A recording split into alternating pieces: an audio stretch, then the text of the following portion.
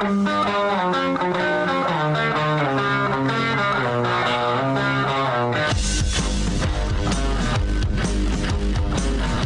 is The Big Show with Gordon Monson and Jake Scott, presented by Big O Tires. Stop by your locally owned Big O Tires for no credit needed financing and the best prices on tires. Big O Tires, the team you trust. This is 97.5, 1280 The Zone and The Zone Sports Network.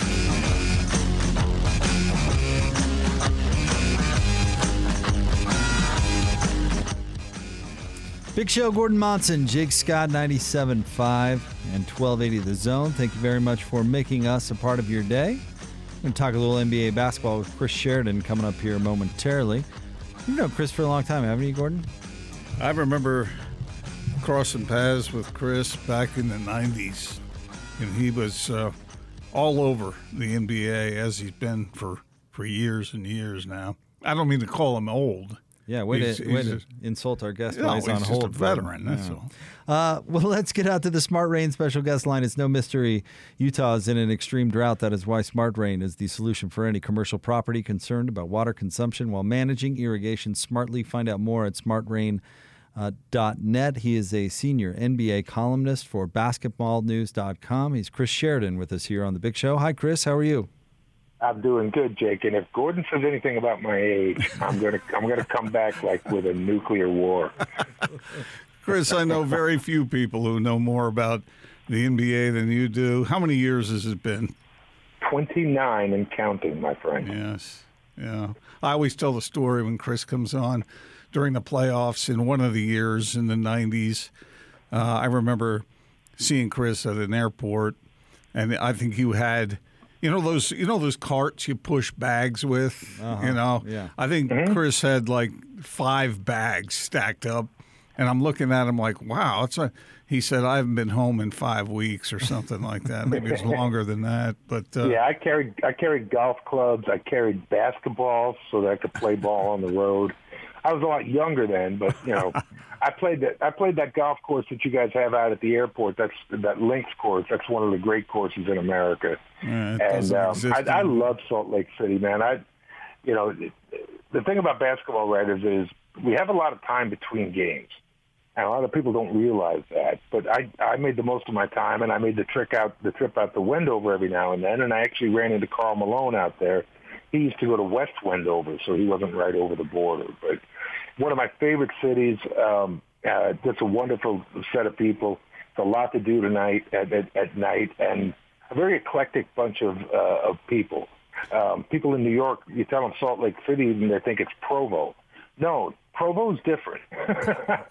Salt Lake City is very actually cool, and it draws a bunch of different kind of people, eclectic people from all over, and people are more welcoming in Salt Lake City than I think most of the country would believe, and that's just a product, guys, of people not having been to Salt Lake City all that much. Chris, what do you think is the optimum schedule for an NBA Finals? Do you like the every other day? We've heard that from a number of people that think every other day is the best. What do you think? Does it bother you when the games are spread out a little more than that? Yeah, it absolutely bothers me. We're only getting 2 this week. In the Olympics, they used to play every day. Now, they've switched that this year, and they're only playing 6 games over 17 days. But basketball players are paid to play basketball. And back in the day, teams would play 3 games in 3 nights, and they would travel in between these games. They weren't all 3 home games.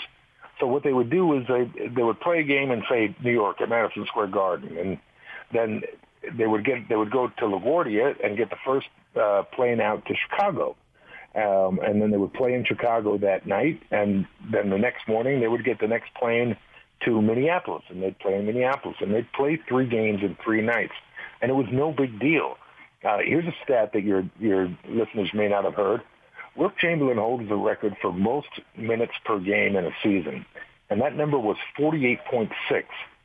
Now, since an NBA game is only 48 minutes long, what was going on there? And the answer to that question is he played every minute of every game, including overtime, and the only exception was there was about 6 minutes left in a regular season game, and he picked up 2 technicals. So other than that 6 minutes, he played every minute of every game, and they were playing back-to-back-to-back. So the older guys who listen and pay attention to the NBA, they laugh at what's going on because these players just don't need that rest. They're coddled, and the NBA spreads things out so that they can have more off-day coverage and try to optimize the size of their fans that are going to be watching on any given night. But I think they've pushed it over the edge. They should play every other night, keep the interest strong so that people aren't wondering, hey, wait a minute, when the hell is the next game? Because we've only had 2 this week, and we should be done by now. And the guys who are playing in the NBA Finals who are supposed to be in Tokyo, they should be on a plane already. What have you thought about this year's finals, Chris? Well, when it was 2-0, it sure looked like Giannis wasn't ready to make this step, and certainly DeAndre Ayton has been a beast, and Chris Paul has been a little bit hot and cold. I think it's true that his right wrist is hurting him, but he still controls the game very well. But Devin Booker and DeAndre Ayton are the guys who are going to win or lose this series for Phoenix. And as far as Milwaukee goes, when they get a game out of their big 3 like they got in Game 5, where Giannis was terrific, Drew Holiday was terrific, and Chris Middleton was terrific, they cannot be beat. You throw in a guy like Pat Connaughton, who is very timely with his shooting off the bench. He's the leading 3-point shooter in the series. Milwaukee has a better game when everybody is playing well. Trick is, Giannis doesn't always play well on the road. And you never know who may step up for Phoenix. Jay Crowder is a very obvious candidate. Miles Bridges is another obvious candidate. But those guys just haven't been having a great series. Now, that's not to say that they're not capable of doing it. Crowder is playing in the playoffs every year. He spent a lot of time in Miami with Pat Riley. So, I like this game to go down to the final 2 minutes. I know the line is 5, and that can go either way. But what I look for is competitive ball games. And if this thing is tight in the final 5 minutes, we're all on the edge of our seats, and then we'll see what happens. And if the Bucks win, congratulations to the Bucks. And if the Suns win, hey, we got a Game 7, man. And what's better in sports, Gordon and Jake, than a Game 7? So, Chris, I want to give credit to Jake because he's the one that really underscored this about how Drew Holiday, a two-way player who is having an effect at both ends of the floor. And, Jake, I hope I'm representing this properly, but you said that you hope this sets a trend that great players should play both ways, and I really like that concept, Chris. It seems like some guys say, well, I just get paid to play offense. Well, Drew Holiday is showing us the effect of a two-way player. Yeah, good point, Gordon. I had Ron Artest, also known as Meta World Peace, on my podcast on Friday, and I asked him that very question. Why is it so hard to find guys that get it done at both ends of the court? Drew Holiday does. Giannis Antetokounmpo does. But, Patrick Beverley does to a certain degree. Ron Artest always did. He was Defensive Player of the Year, and he was scoring 24 points a game. And what he said is, over the summer, when you're working on your game, you tend to work on offense. Very few guys go out there and work on their defense. But it can be done. You get a very good one-on-one player in the gym and say to Drew Holiday, guard this guy. For the next hour, I want you to guard this guy. And every time he hits a bucket, you got to run a lap. And so that comes from motivational coaching, and it comes from within the player. Does the player want to be a one-way player? Does the player want to be a two-way player? And there's probably only a handful of guys, 8, 9, 10 guys that you would say are fantastic two-way players. Kawhi Leonard is another one of them. But you got to have those guys. If you don't have a guy like Drew Holiday, if you don't have a guy like Giannis Antetokounmpo, you're not going to be able to lock up the offensive player on the opposing team that you are going to need to lock up in a best-of-7 series. And remember, in the NBA, it's not so much who can lock up guys during the regular season. It comes down to a matchup. Who's playing who? Which guy has to be locked up? And do we have a guy who can lock him up? And what you're seeing with the Bucks in this series is Drew Holiday's done a pretty nice job defensively on Chris Paul. He's been a little bit hot and cold on offense. But they've had to put P.J. Tucker on Devin Booker, and P.J.'s a little too big and a little too slow for Devin, so he's creeping free and he's getting a lot of open shots, and that's why you're seeing him score a ton of points. So I think you're going to continue to see Devin Booker do that. Chris Paul, because of his risk, you could get good, you could get bad. The guy I think who really, really has to step up tonight for Phoenix is a guy the Bucks cannot stop, and that's DeAndre Ayton. And this is a smart guy. If he can stay out of foul trouble and dominate the glass and get a lot of putbacks, second chance points are one of the things that coaches harp on all the time. Instead of a lost possession, it's now a possession where you gain 2 points. So a lost possession can turn into a 3 at the other end. Now that's a 5-point possession. But a good offensive rebounder who puts it back, all of a sudden you've gone from losing 5 points to tying the game or catching up with 2 points. So these little things make a lot of difference. And Aiden's a beast. And one of the things Ron Artest said is this is a wise soul. He's no dummy. So, and he's young. He was the number 1 pick in the draft. So I think the key player for Phoenix tonight is going to be Ayton. Probably he'll split that role with Devin Booker, but then they also got to have a third guy. Now, whether it's going to be Chris Paul, whether it's going to be Jay Crowder, whether it's going to be Mikal Bridges, it has to be one of them because they cannot win this series if they're not getting supreme production from 3 guys, just like the Bucks did in the last game with Giannis, Middleton, and Holiday. And the key player for Milwaukee, Chris, might be Scott Foster. Nice. You know the stat. Hit us. Here's the stat. In games that Chris Paul has played in, or Chris Paul's teams have played in, his team is 1-12 when Scott Foster referees. And the one win was when Chris Paul was in COVID protocol against the Lakers. So actually, when Foster and Paul are on the court at the same time, he's 0-12. But, nothing lasts forever. And, look, you got to wait and see what happens. But that's certainly something that the Phoenix crowd is making a big deal out of. The NBA is acutely aware of it. And look, Scott Foster's not a bad rep, and sometimes the numbers just don't work against you. But if this thing comes down to a tight call in the final minutes and Scott Foster makes that call against the Suns, you're not going to hear the end of this. Chris, I'm interested in getting your opinion on what you thought of the Jazz's season. Obviously, the regular season was really good, and they made it to that second round, but then they ran into the Clippers, and the Jazz had some injury deals. The Clippers, obviously, Kawhi got injured, but what's your thought on the Jazz? Do you think they need to get more athletic at the defensive end, those wings and perimeter guys?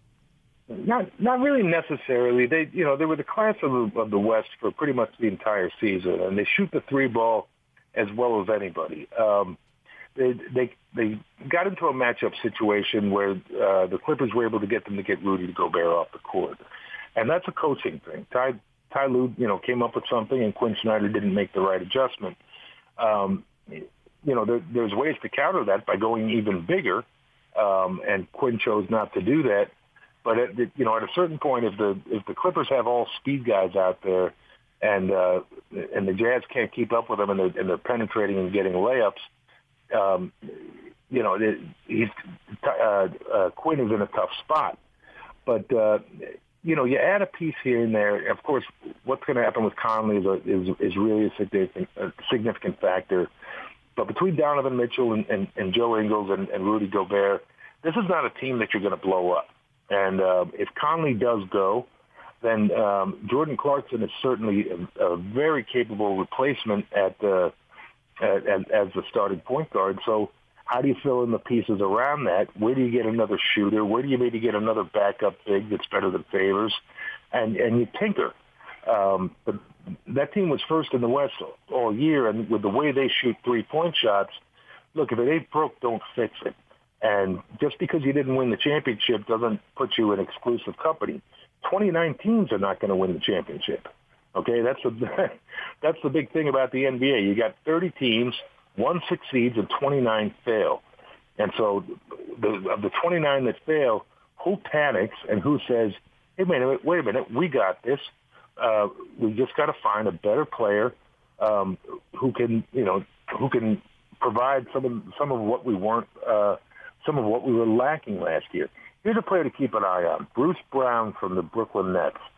He's going to be a restricted free agent, and when Brooklyn played Milwaukee, Steve Nash all of a sudden shortened his rotation down to 5 guys. And one of them was Bruce Brown. And Bruce played for the Pistons before playing for Brooklyn, but he can guard guys. He plays at both ends of the court. It's like we were talking about at the early part of this interview. Those kind of guys are hard to find, but Bruce Brown is one of them.